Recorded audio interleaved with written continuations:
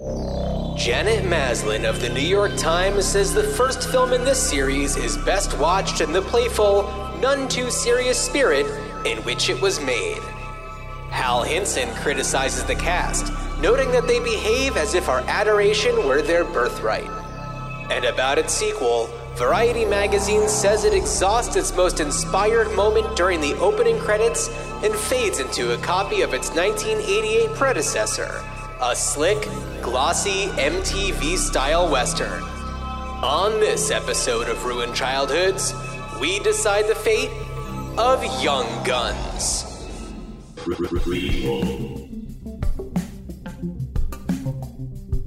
Sequel.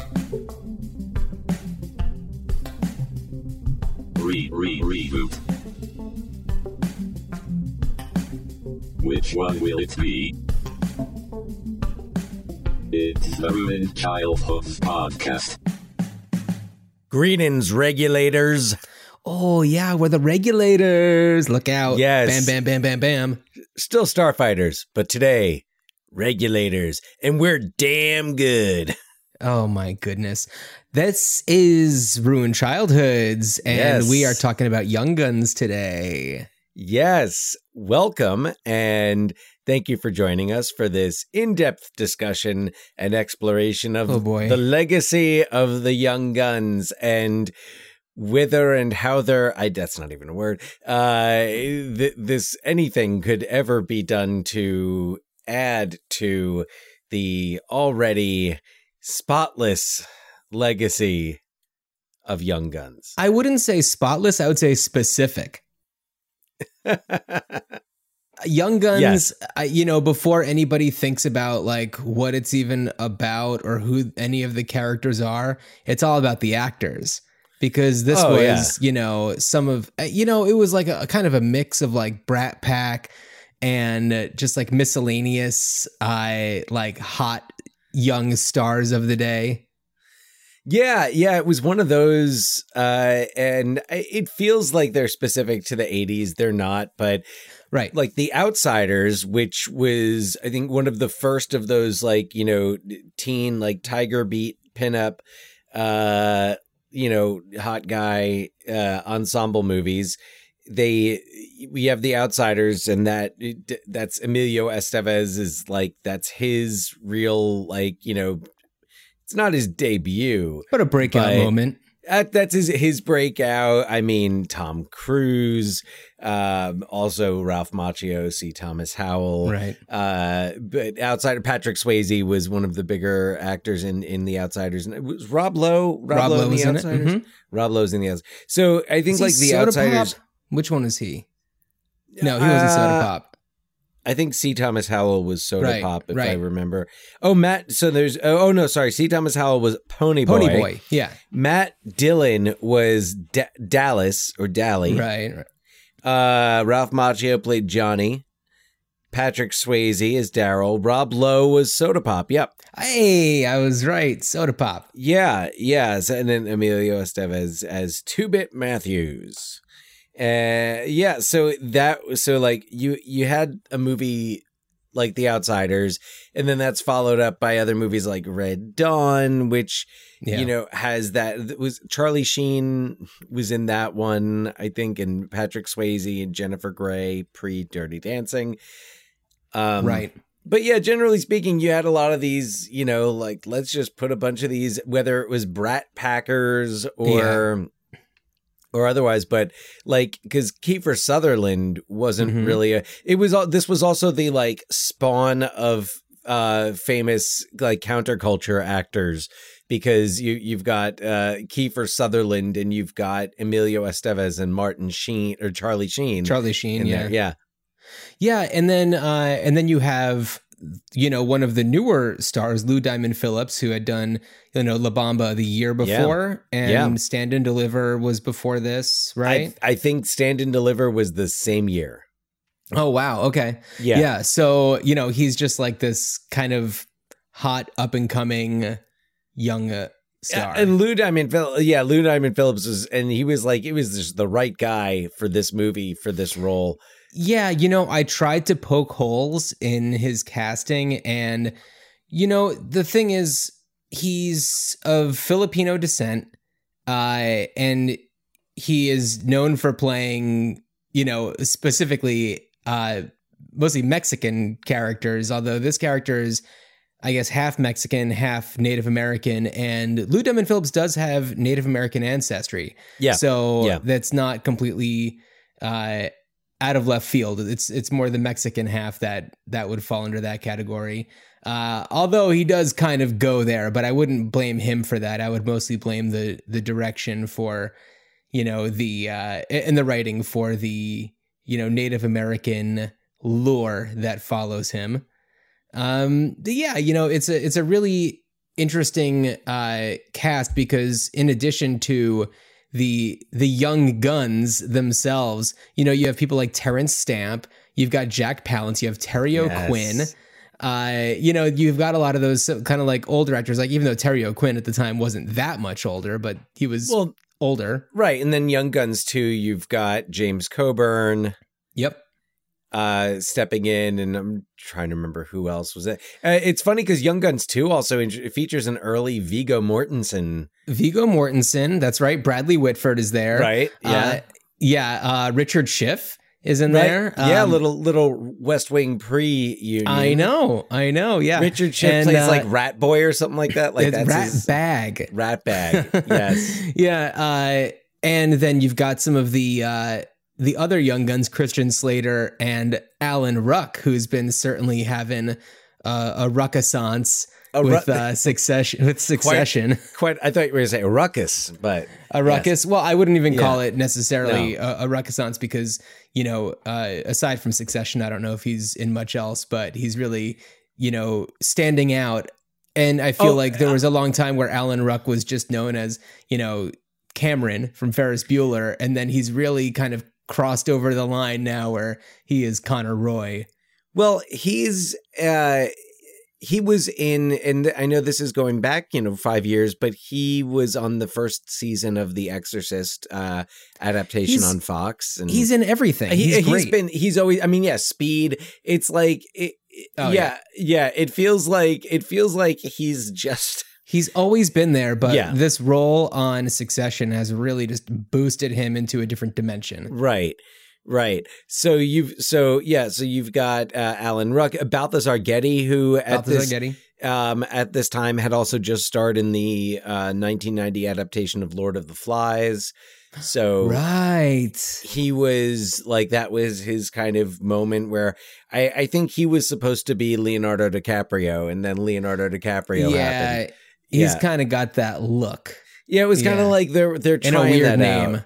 Yeah, you're right. Balthazar. Well, I think he's an ancestor of the Getty. The Gettys. The Gettys. So he's of that lineage.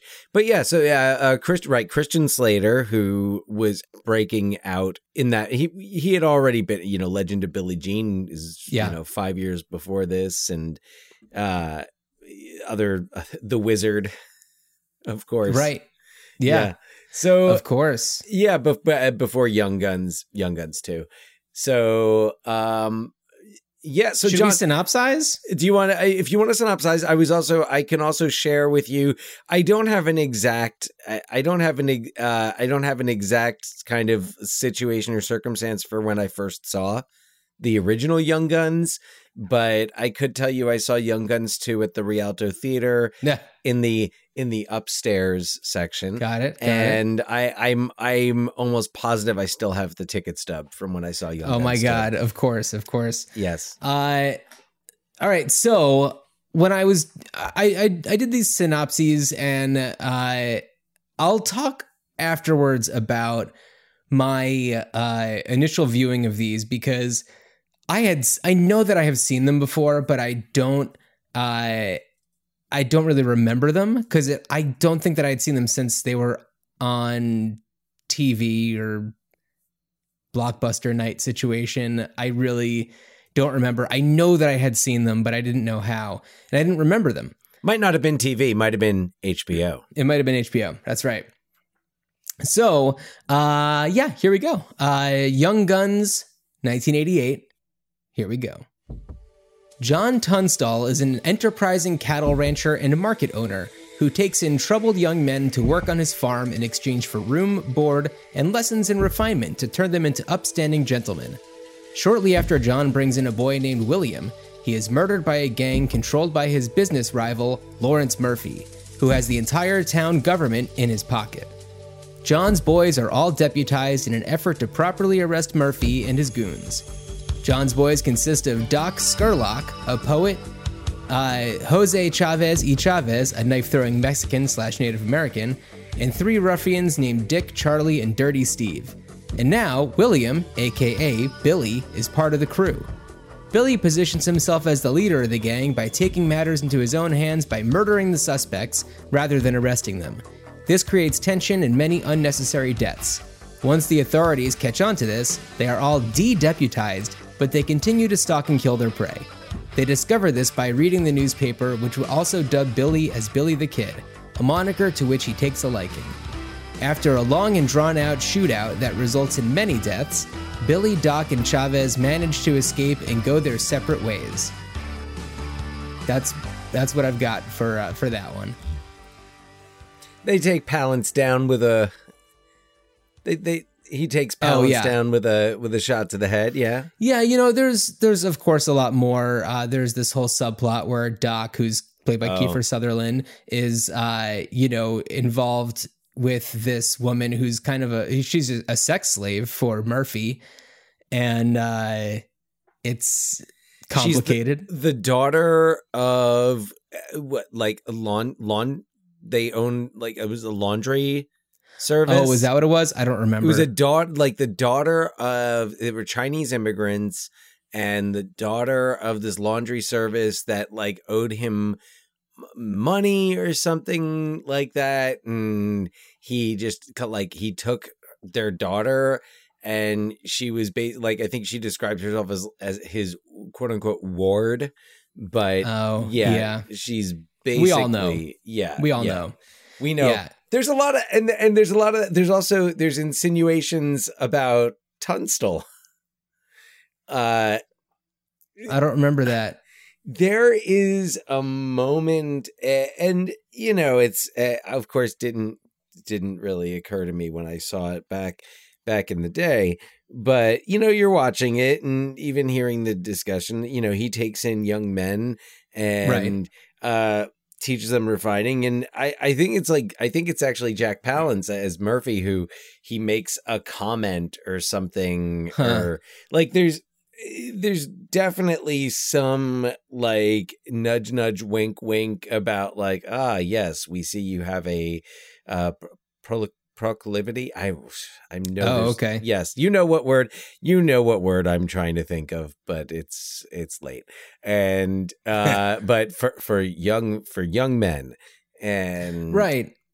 Well, so and this whole story of John Tunstall and the Young Guns, this crew, it's a true story, and I've heard that this is the most faithful retelling of it that is on screen or, documented in any way.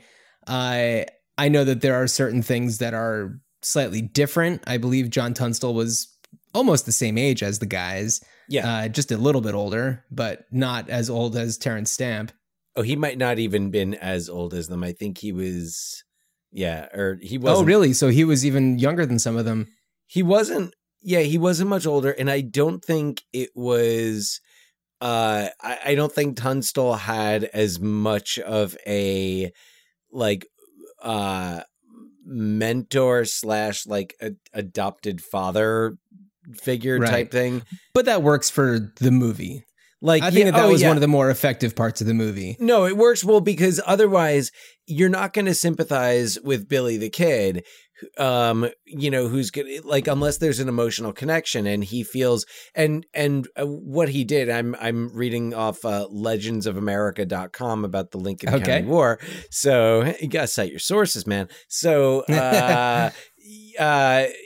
So in 1877, he was 24. Tunstall was 24. Yeah. So then he gets shot, in 1878. And he had only hired Billy the Kid as a quote unquote cattle guard, basically because he wouldn't do like this other guy, Dolan, kept trying to like get Tunstall to like duel him. And Tunstall was like, I'm not a violent person, but I'll hire violent people. Oh. But Billy the Kid, it said, it says that he claimed that Tunstall was one of the only men that treated him like he was freeborn, and like that he was like Tunstall was like one of the only people who like treated him with respect. Sure. Yeah. I mean, it's really fascinating. I think that it's a really interesting dynamic that they show in the movie. You have something else to say? Not right now. Oh, okay. So while we're on that subject, I just want to play a little clip of the scene where they're all in Tunstall's boarding house, the farmhouse, and he's making them practice reading. And this is also when we find out that Billy kind of has a background of education, even though when we first meet him, he is just a scrappy street dweller. There are plenty of men who will never succeed. Who will never succeed anywhere. We got a whole room full of them right here. Well done. William.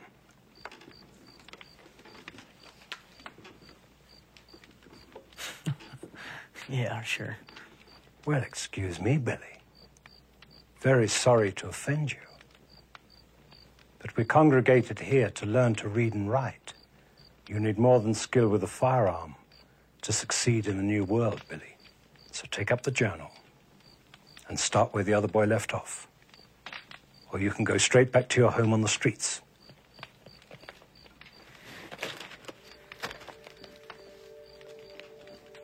Young men who don't know how to do any kind of business and have no energy or application had better stay at home near their relatives so they can be taken care of. They are not wanted here and will only come to grief, but men of enterprise are practically sure of success. Splendid. A splendid reading, William. Thank you. Yeah, so I don't know, I really appreciate the way that I mean, Terrence Stamp does a great job. I feel like it's so unfortunate that he gets killed off so quickly because he's great. The dynamic between him and Jack Palance is really fascinating. And, you know, they're business rivals. You know what? And I'm just going to play this part of kind of this one showdown that they have. And this one also highlights, Dan, something that you had requested that I pull, which is something about, you know, Jack Palance's Irish accent in this as Lawrence Murphy. It's magnificent. Do you see our good sheriff sitting up there on that horse? Do you know how much money he's got invested in my store? His life savings, John. And it's not just Brady who wants me to be getting those contracts. It's the territorial district attorney, the chief justice, the U.S. district attorney, the Santa Fe ring. This is a family thing, John. And you don't come prancing in here with your fat foreign capital trying to change things. I made a very long steamship journey. Yeah, so I don't know. I just love the way that Jack Palance just like puts everything he has into it. This is something that we've seen in a lot of movies that we've covered. You know, the City Slickers movies, he really puts it all in there, and he reaped the benefits of it for the first City Slickers. And then also in Tango and Cash, right? He like really puts everything into it. Yeah, so much. And we didn't cover it on this one, but also in the '89 Batman. Yeah, he like really he acts. He's just like, I am going to act. Now suppose this son of a bitch. I don't. Yeah. This was definitely fantastic. This was definitely this great period of the Palanisance. Yeah, right. Where it was just, damn it, we need an older guy to play like just a super evil, like slimy villain. Jack Palance. Yeah, he was the guy. Get me Palance. Yeah, and you know what? He did his best attempt at the Irish accent, and there it was. He throws a little bit in. He's like, I'll do a little bit of an accent, but I won't do much. That's not a Jack Palance. No, that was not a good impression. I'm sorry. Whoa, shit. I won't do that again. I'm sorry. So when I watched this movie this past week, I've got to say, it's bad. I don't know, Dan. I know that you like this movie a lot and have a fondness for it. It is not good. I have a fondness for it. To say I like it a lot would be an overstatement. I like it. There was a lot about it this time that I found a bit trite. And the score is. Yeah, let's listen to some of that. Yeah. May I pontificate a bit on the Young Guns score? Sure. So every time I hear the score from Young Guns, I think to myself, this doesn't sound like the score from some like big studio summer blockbuster. This sounds like the score from Iron Eagle or something like that. And then I remember that like Iron Eagle had like original songs by Queen and here we go. Yeah. Oh, is this the beginning where you see all the This is the beginning. Those cool close-ups of the actors. So right now what you're seeing is each actor mugging for the camera, kind of like tipping their hat and kind of like winking and, just being like, I'm a cool 20-something actor. And then, it's like going one by one and it's all like blown out. It's black and white and it's like very grainy. Stylized. Yeah, it's really strange. And then pretty soon they're all just going to start like picking up their guns and blasting away. But like I hear this music and all I can think of is like, I don't know, like planes landing and taking off on aircraft carriers. It's Yeah, the music is wildly distracting. Oh, here come the guns. The Young Guns. Oh, and then we pick up the beat. Yeah, the music is way off. It is very distracting. And I feel like this movie does suffer from a bit of an identity crisis because at the beginning and with the score, you definitely have this like 80s stuff to it. But I feel like the wardrobe still is very stuck in the, in the era, in the period. And I feel like they should have either leaned in and made it more 80s-y. And really just kind of gone for like this is not a serious retelling of this story and really just gone for it or play it straight. Yeah, I agree. And honestly, I don't know that the inclination to go like when you say to go like full out 80s Billy the Kid, do you mean kind of like almost and I mean, this is I don't have a better comparison at the moment, but like Marie Antoinette, where it was definitely set. Yeah. But yeah, there or Amadeus, we talked about this with the Amadeus episode. Yeah. But kind of making those very intentional choices, that's kind of what you're thinking? I think so. Yeah. Not like an 80s set retelling of Billy Kid, kind of like Legend of Billie Jean was an 80s set, kind of Joan of Arc, kind of inspired by Joan of Arc. Yeah. So, because that's what I'm thinking is like we need like that song from Legend of Billie Jean, I will be invincible. Like that's as they're like as Billy the Kid's like riding off at the end. Right. Yeah. Yeah. And I feel like Young Guns 2, the things about Young Guns 2 that are most memorable, aside from like Christian Slater, is also like the Bon Jovi song Blaze of Glory that plays over the end credits. And it's like, I don't know. It almost seems like these movies, they want to be very like current to the time. Granted, Young Guns 2 was 90, I believe. Yeah. So it wouldn't be 80s, but it's still Young Guns 2 commits more because yes, there's the Blaze of Glory, but Blaze of Glory doesn't come in until the ending credits.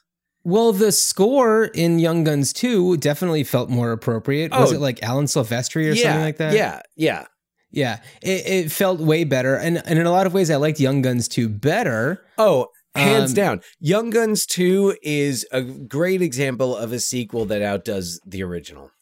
And it's like, of course, it needs the original to build off the story because... Does it, though? You're looking at me like, does it?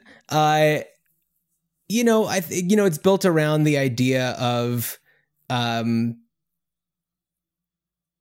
don't know. Well, okay. So before you jump into the synopsis for Young Guns 2, that's what I'm saying. Like, well, no, how do I get into it without getting into it? Well, no, you're going to go into the synopsis, but I think that you could accomplish with like some flashbacks or a prologue, even just like a scroll of text at the beginning. You could accomplish that. This was one of the things I thought about while watching the movie was, could you have released Young Guns 2 with, and of course not calling it Young Guns 2, like call it Blaze of Glory. Yeah, sure. Yeah. Could you, which was its like unofficial subtitle. Was it really? But could you have released that movie without having released the original Young Guns and have this movie make sense as kind of okay, well, this is kind of the myth and the legend of Billy the Kid, but what if he wasn't shot by Pat Garrett? Cue synopsis. Yeah, no, this is, as we talked about with Amadeus, historical fan fiction. Young Guns 2? Yeah. Well, it's based on truth. It's based on the truth. But what I'm saying, but what I'm saying is the fact that it starts off with an elderly Billy the Kid. Oh, right. Yeah.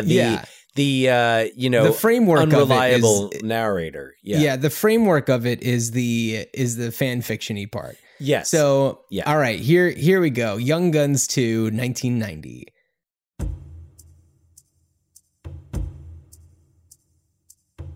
An elderly Billy the Kid, who it turns out is still alive, recounts the story where the first movie left off. Billy, Doc, and Chavez are brought back to Lincoln City to be tried for their crimes, but manage to escape, joining forces with Arkansas Dave and Pat Garrett. They later are joined by Hendry French and a young man named Tom O'Folliard. After Pat Garrett splits from the group, he is approached with an offer to kill Billy, so he forms a gang of his own to find Billy's gang. After many tragic deaths, Pat has Billy in his crosshairs, but lets Billy get away and instead has a fake funeral for him. So, obviously, that is a very abbreviated version of everything. Did I get something wrong? Oh, no, but I wanted to share a bit. I didn't know if you were going to go into cast because we kind of already talked about it, but. Oh, well, yeah, add what you want to add. So actually sharing a bit about the end. So from IMDb trivia, found an unlikely connection between two of our between this and a recent episode of ours, because as IMDb trivia, the go-to source for insightful information, tells us, the last thing heard before the screen fades to black at the end is Billy the Kid's unique laugh. In Amadeus, the last thing heard before the screen fades to black is Mozart's unique laugh. Weird. Sorry, file that under IMDb coincidences. Yeah, right? Yeah. And ruined childhood coincidences. We did not expect that to have any parallels, but here we are. No, there I was scrolling through and I was like, how is it that the trivia for Young Guns 2 is mentioning Amadeus? That's amazing. That's super weird. But I just want to play a quick clip from the beginning that I have called Billy the Old, because this is Emilio Estevez's like old man Billy the Kid voice. I'm dying. And I want to go before the governor. I want to be pardoned. Pardoned? For what? That's Bradley Whitford. For the killing of 21 men. I was promised a pardon 70 years and 3 months ago. And you tell him that you're bringing in Rushy Bill Roberts, alias William Antrim, also known as William H. Bonney. Whoa. William H. Bonney? Alias Billy the Kid. Billy the Kid, huh? Billy the Kid was shot and killed by Pat Garrett. Everybody knows that. It's common knowledge. There are other lawyers around you, piece of chicken shit. Get back in your vehicle and drive before I make it 22 just for the goddamn hell of it. That's the voice of two children in a trench coat trying to get into an R-rated movie. That is not the voice of an actual old man. The makeup they did on him was good. Yes. I thought that was very good, but the voice, they should have overdubbed him with somebody. It was bad. I heard he had to fight. I heard he had to fight to do that. That like the studio was not convinced that he could handle the oldest. The studio was right. Well, so what he did was like he hired a makeup artist to have, and like he went out and was like spent the day out as an old man, and then was like, no one knew. Baloney. That's absolutely not. Oh my God. That voice, as soon as it started and I heard that voice, I started laughing so hard. It's bad. It's really bad.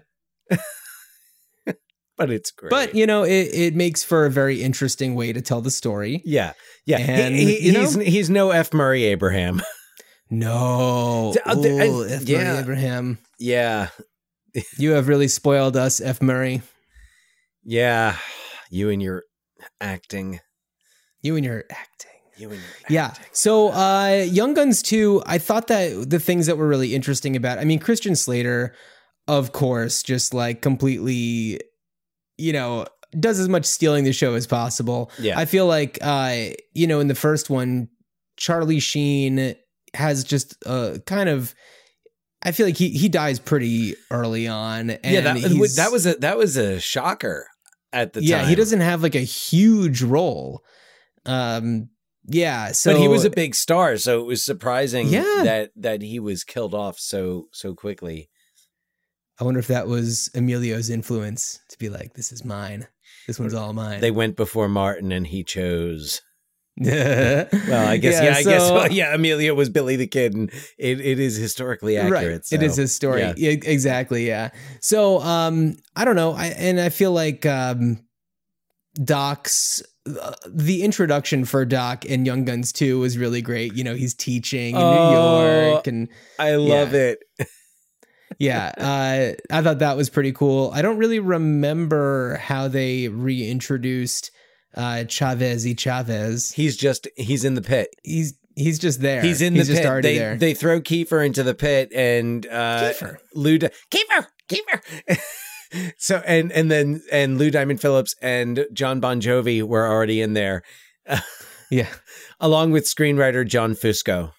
Okay. Yeah, who's also in that scene. But yeah, Bon Jovi, and that was, I remember like that, it wasn't a secret that Bon Jovi had a cameo. It was a big deal. Like you were a marketing ploy. Well, yeah, I mean they gave him a little slow-mo when he gets shot. So you'd have that moment where you saw his face. Oh, it's Bon Jovi. Yeah. Awesome.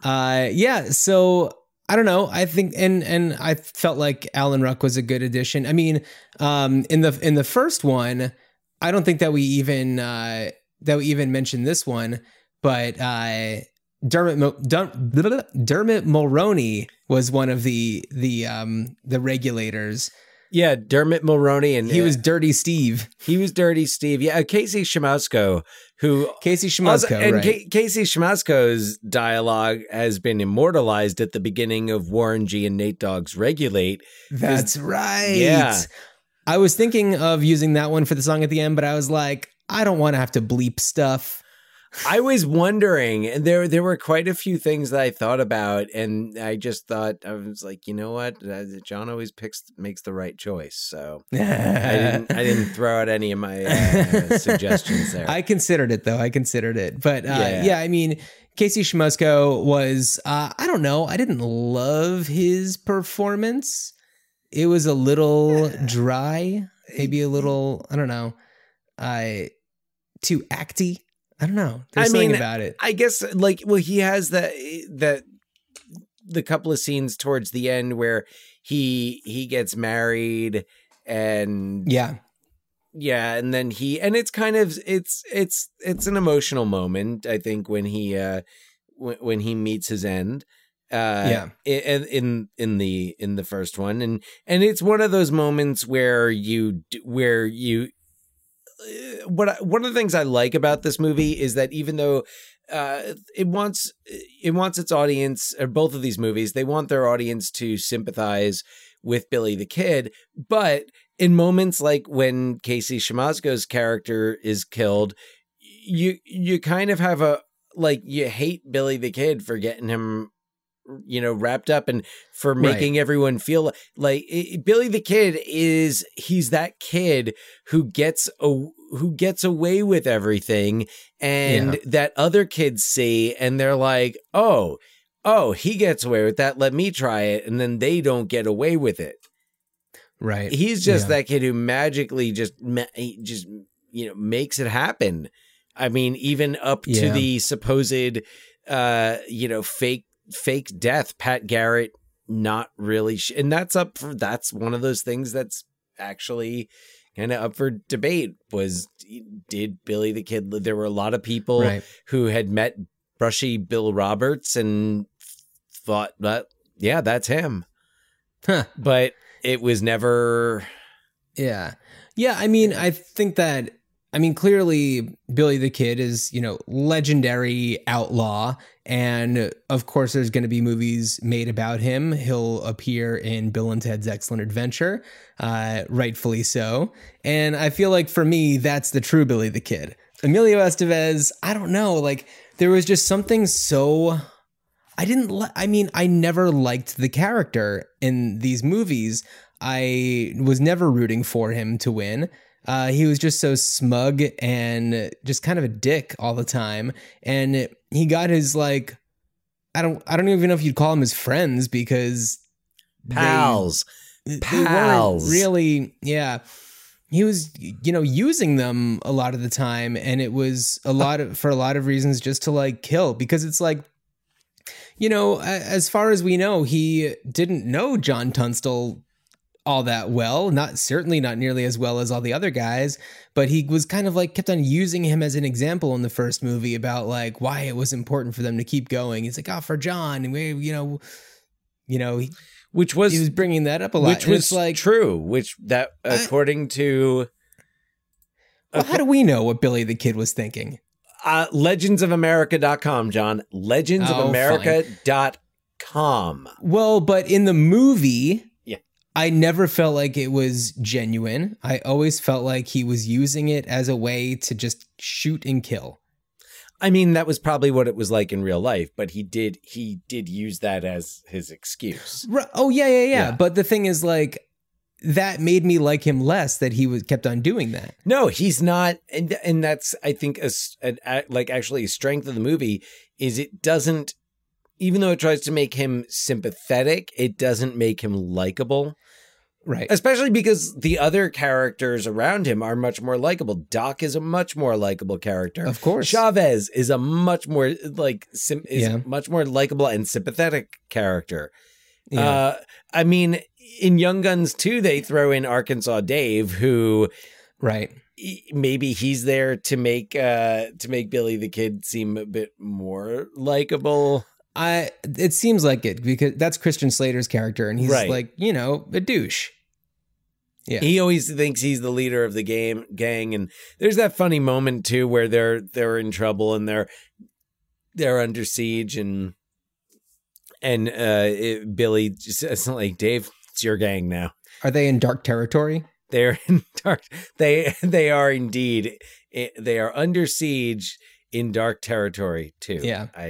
It took me a second to remember what the title of the second one was called. I don't know. I think that the way that Emilio Estevez played the character just rubbed me the wrong way. And I don't know if it's also because, Emilio Estevez, just a few weeks ago was in the news because the Mighty Ducks series that he's in is moving forward without him because he won't comply with the COVID regulations and the vaccine regulations. Oh, so, really? Yeah. So I feel like I've had a bad taste in my mouth for Emilio Estevez for the past few weeks because of that. So that might be coloring my opinion on his performance in the Young Guns movies, which is a wild thing to say. I did not know that, but you know what else is a wild thing to say, John? What's that? Like that Under Siege 2 reference comes up. Did you not realize, making that reference, that Under Siege 2 Dark Territory is directed by Jeff Murphy, director of Young Guns 2? Wow. He's the guy who takes on the sequel. And I believe you liked Under Siege 2 perhaps better than the original Under Siege. I loved it. So it was Jeff Murphy also did Freejack, which is a movie that I haven't seen it in a long time. I remember I started watching it again recently, and Freejack is one of those, like, I think it could be so bad it's good. Like, Mick Jagger is like a time traveling bounty hunter. Ooh, we should cover that sometime. We could definitely cover Freejack. I think I know. Okay. Yeah. Okay. Yeah. Okay. All right. So are we glicking out? Are we? Oh no, sorry. I was Leo Getzing. You're Leo Getzing. Got it. Okay. I mean, yeah. So. So Jeff Murphy directed this. Christopher Kane directed the first Young Guns, and Christopher Kane would be best known from, I think he did like the next Karate Kid, with Hilary Swank, right? I'm not sure. I think he also did like Pure Country. Okay. Which that was starring a famous country singer. He's done a lot of Western stuff. He did, speaking of Joe Pesci and Danny Glover, he did Gone Fishing with Joe Pesci and Danny Glover. Yep. The Amazing Panda Adventure. Let's see, Young Guns. Oh, he directed The Principal. With Jim Belushi and Lou Gossett Jr. That was Then, This Is Now, starring Emilio Estevez. So Christopher Kane, he did Young Guns, the original, and Jeff Murphy of Under Siege 2, Dark Territory, and Freejack. That's so bizarre. That is truly bizarre. That is so crazy. And I for a moment, you like mention it and I was like, wait a second, I remember seeing that it has the same director. What the anyway, Young Guns 2 just in general has a higher production value. It's also got, if you look at the cast, in addition to who we mentioned, there's a lot of great character actors in there. Tracy Walter, who people would recognize from a lot of different movies, especially 1989 Batman. Tracy Walter's like a good friend of Jack Nicholson, so he's in like most of Jack Nicholson's movies. Gotcha. Yeah. Well, also shout out to William Peterson, who plays Pat Garrett. Who's great. Yeah. I mean, he's in like CSI or something, but he's also he's in Manhunter. Cousins. I was just going to say Cousins because I watched that not too long ago and I remembered him very, very vividly from that one. Yeah. He's fantastic. We mentioned James Coburn earlier. Viggo Mortensen, which is just like, man, he's such a little baby, but it's so perfect for these types of roles. Also, Jack Kehoe. Jack Kehoe as Ashman Upson. Yeah, and man, Jack Kehoe pops up in all these things where once you know who he is, he's everywhere. In Midnight Run, he's like Joe Pantoliano's like assistant. Yeah, he's in Serpico, The Untouchables. Leon Rippey, who I feel like pops up in most Westerns done in the last 30 to 40 years. He was on Deadwood. I really liked his character on Deadwood. Cool. Yeah. So Robert Knepper, who has done a lot of TV. Yeah. Heroes, Prison Break, iZombie. Yeah. I think of him mostly from Heroes. I really liked him in that. But a great cast for Young Guns 2. Young Guns 2 is great. And I should also note that, like, we mentioned that William Peterson plays Pat Garrett in Young Guns 2, but in Young Guns 1, Pat Garrett is played by Patrick Wayne. So it's a smaller role. Yeah. And there's also, like, I think the relationship between Pat Garrett and Billy the Kid was definitely exaggerated for these movies. From what from the little research I did, found that, like, they had encountered each other. I think, like, they liked to play cards at the same saloon. But they weren't really, like, friends. They didn't ride together. So so Young Guns 2 definitely exaggerates that. I know that, like, they moved around the deaths of different characters, like Casey Siemaszko's character in the first one. Charlie doesn't die. He dies actually when when Doc dies in Young Guns 2. Doc actually didn't die during this. Doc died in, like, the 1920s. Oh, weird. Yeah. Huh. Yeah. Chavez, I think Chavez also survived. Okay. Yeah. Yeah. So Doc died in 1929. Huh. Okay. Yeah. But I think it was Kiefer Sutherland's schedule.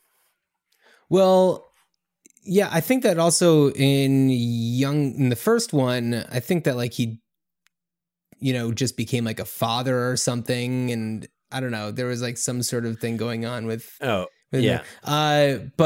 also it's interesting is that the year before Young Guns was The Lost Boys, where he had a much more significant, very different kind of role. Whereas in this one, he's just like a good old boy, kind of, somebody who's just trying to reform himself and become this dignified guy who just, like, got himself into some trouble, and John Tunstall was, like, getting him out of it. And he gets into this whole mess. Yeah. Yeah. No, yeah, and Chavez died in 1924. Okay. He had been pardoned. Oh, okay. And his whole thing was his knife throwing skills. Yes. His knife throwing skills and his gorgeous long hair. Yeah. Man, Ludwig Phillips. So stoic. And then, Arkansas Dave Rudabaugh, there are, like, different rumors as to what happened to him, but I think the accepted truth is that he made it to Mexico, as he does in Young Guns 2, but then, like, he was beheaded. Yeah, I read that somewhere. They wanted to keep, like, American outlaws from coming down there, but I think he was also involved in the what does it say? There's a disputed story that he taught Doc Holliday to use a pistol. Huh. I guess there was some interaction with Wyatt Earp. Okay. So is this where we get into our ideas to bring this back? Is there some sort of crossover in your mind, Dan? No, but only because Val Kilmer can't play, reprise his role. Yeah. Well, maybe his son could. His son, who sounds exactly like he did, as you could tell because he does the voice of Val Kilmer in the documentary Val. And it's like, how is he doing this? The Tombstoneverse. Yeah. So, why don't do you want to go first? Kick it off. Yeah. My idea was really just to do a straight remake because it's a fascinating story. And I think that there's a good way to tell it because let's face it, no one's really going to watch Young Guns these days.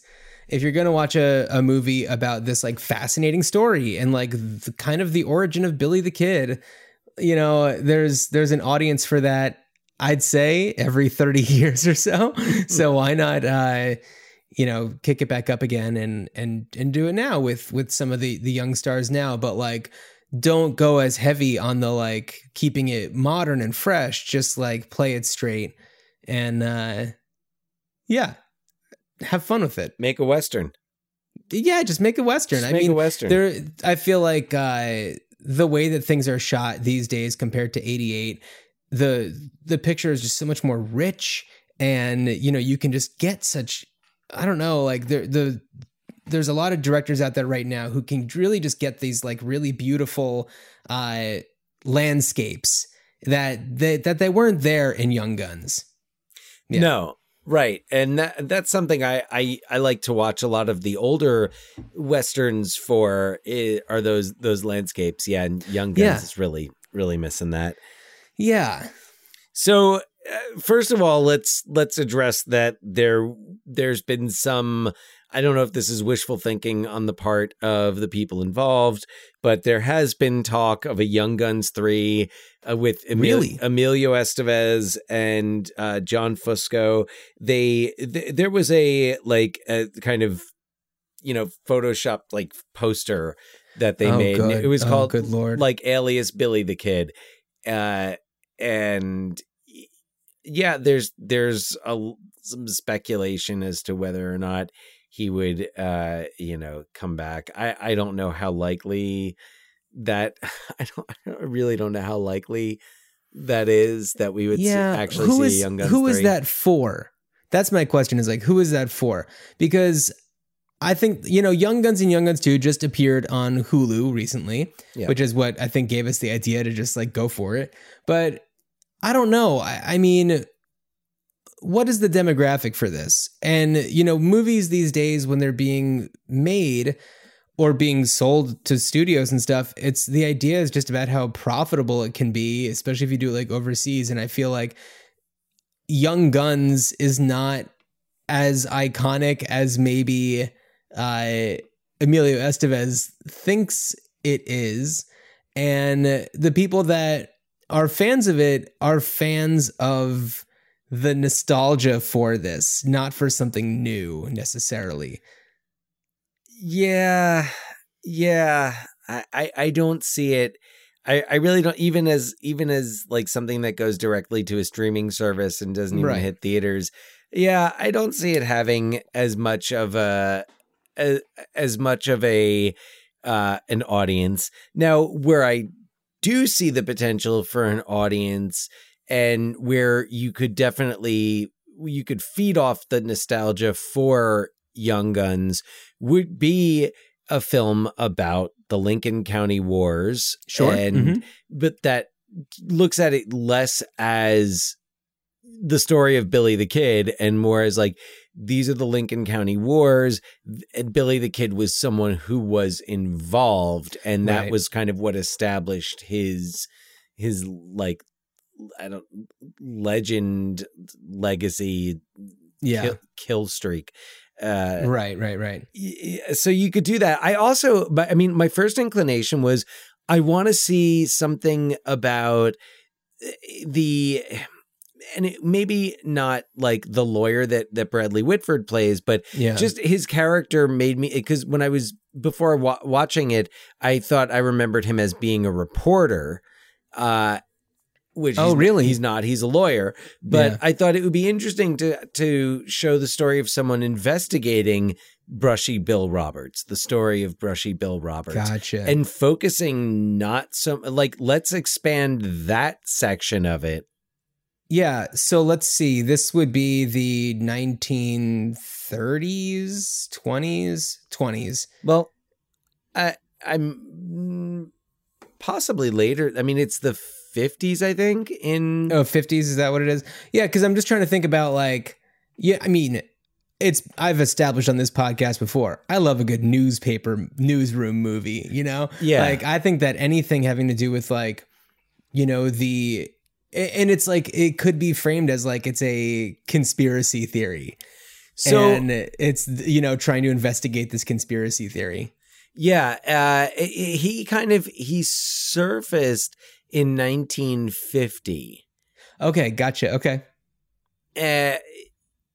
So it would be interesting to see kind of like I'm thinking of Spotlight, kind of the team that is investigating and going out and interviewing people. And I feel like you wouldn't have to be as historically accurate. It would be interesting as more of like an investigative film and discovering. I don't know what the purpose of it would be. Like, what would your theme be? Would you? I mean, maybe the purpose would be, why would some really old man he died in December 1950. How would he, why would someone like this pretend to be Billy the Kid, pretend to be a famous outlaw? Would it, is there, what other angles are there? Like, who was the family of Brushy Bill Roberts, and what do they, and it was an episode of, it was a focus of a 2011 episode of Brad Meltzer's Decoded. And it was also a segment on Unsolved Mysteries back in 1989. Really? Cool. Yeah. Huh. Yeah. So between Young Guns and Young Guns 2, Unsolved Mysteries covers it. So I think that's the story that I'm mostly interested in coming from this. No, I think that's really cool. I like that idea. Like, I don't need to see an Arkansas Dave Rudabaugh movie. I don't need to see a Doc Scurlock, like the true story of Chavez or Doc Scurlock. And also that could all come up in this Brushy Bill, although they died in the 1920s. So yeah, I don't know. It's some historical fan fiction. I mean, I think that there could be an interesting story to tell with somebody like Doc or Chavez, and just like how their lives got kind of completely twisted around, because what we know from Chavez is that he's the last of his tribe. Right. He is like the last one left. And, there's a story to tell there. And then he gets involved with this like gunslinging kid who ends up being this like infamous, I don't know, like, killer. And I think there's an interesting story to tell there. Without having to go into just the story of Young Guns. And Doc's story, at least the way that it's told in Young Guns, is super interesting. It's this guy who's a romantic. He's a poet, even though his poetry is ripoff of Edgar Allan Poe. And, and is a school teacher and that kind of stuff. But like, he's also this outlaw. And I don't know. I think that is an interesting story to tell. I don't know if it's necessarily a movie, but it's something. Yeah. I mean, also the fact that like Chavez went through, I'm looking at Wikipedia page here, but he was found guilty of a murder. He was arrested in May 1894. He was found guilty, sentenced to death by hanging, granted a retrial, and sentenced to death again. The governor overturned the decision, and his sentence was commuted to life in prison.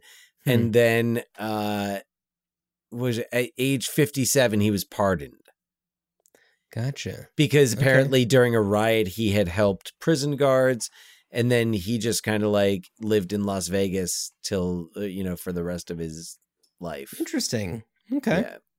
All right. Well, Dan, speaking of life in prison, do you want to tell people what we're doing at our next episode? Yeah, so for our next episode, we are going to be looking at 1994's Academy Award nominated Stephen King adaptation, The Shawshank Redemption, directed by Frank Darabont, starring Tim Robbins and Morgan Freeman in perhaps his most iconic role, which Morgan Freeman having such a wide range of roles he's played, that is saying something. But yeah, so we're going to look at The Shawshank Redemption, which, man, talk about a movie that has just, garnered a legacy in the years since its release. I'm looking forward to chatting about it. And I've also just today finished reading the source material. Oh, cool. And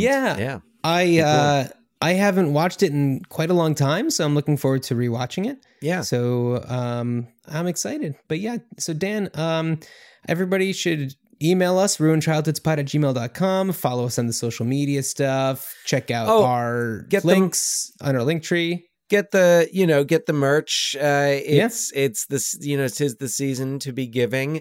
And why not give the Jesse Plemons fan in your life, the Timothy Oliphant fan in your life, the Oscar Isaac just fan in your like life. the random movie reference fan in your life, and the merchandise really comes in. You get mugs, masks, bags, all sorts of stuff. Yes, it's pretty cool. Yeah, yeah, the whole kit and caboodle. That's right. Well, Dan, as you are tossed out of a window in a trunk, I wish you a good journey. Good journey.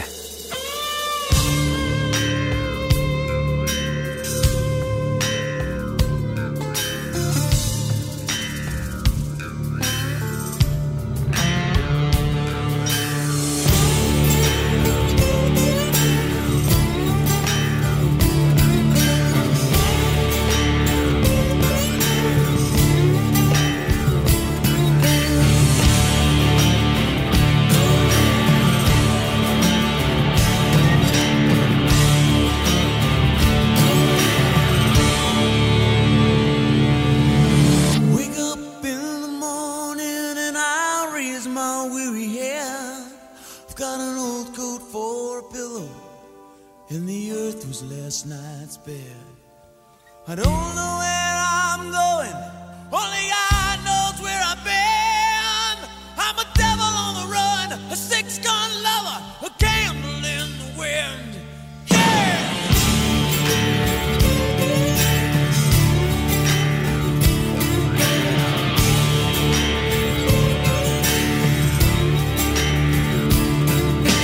Brought into this world with this seal born with sin. Well, at least they gave me something I didn't have to steal or have to win. Well, they tell me that I'm wanted. Yeah, I'm a wanted man. I'm a goat in your stable. I'm what Cain was to Abel. Mr. Catch me if you can. I'm going down in a blaze of glory. Take me now, but no retreat.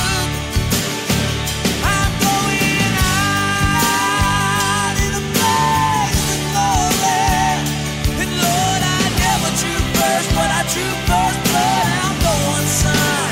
Call me young gun.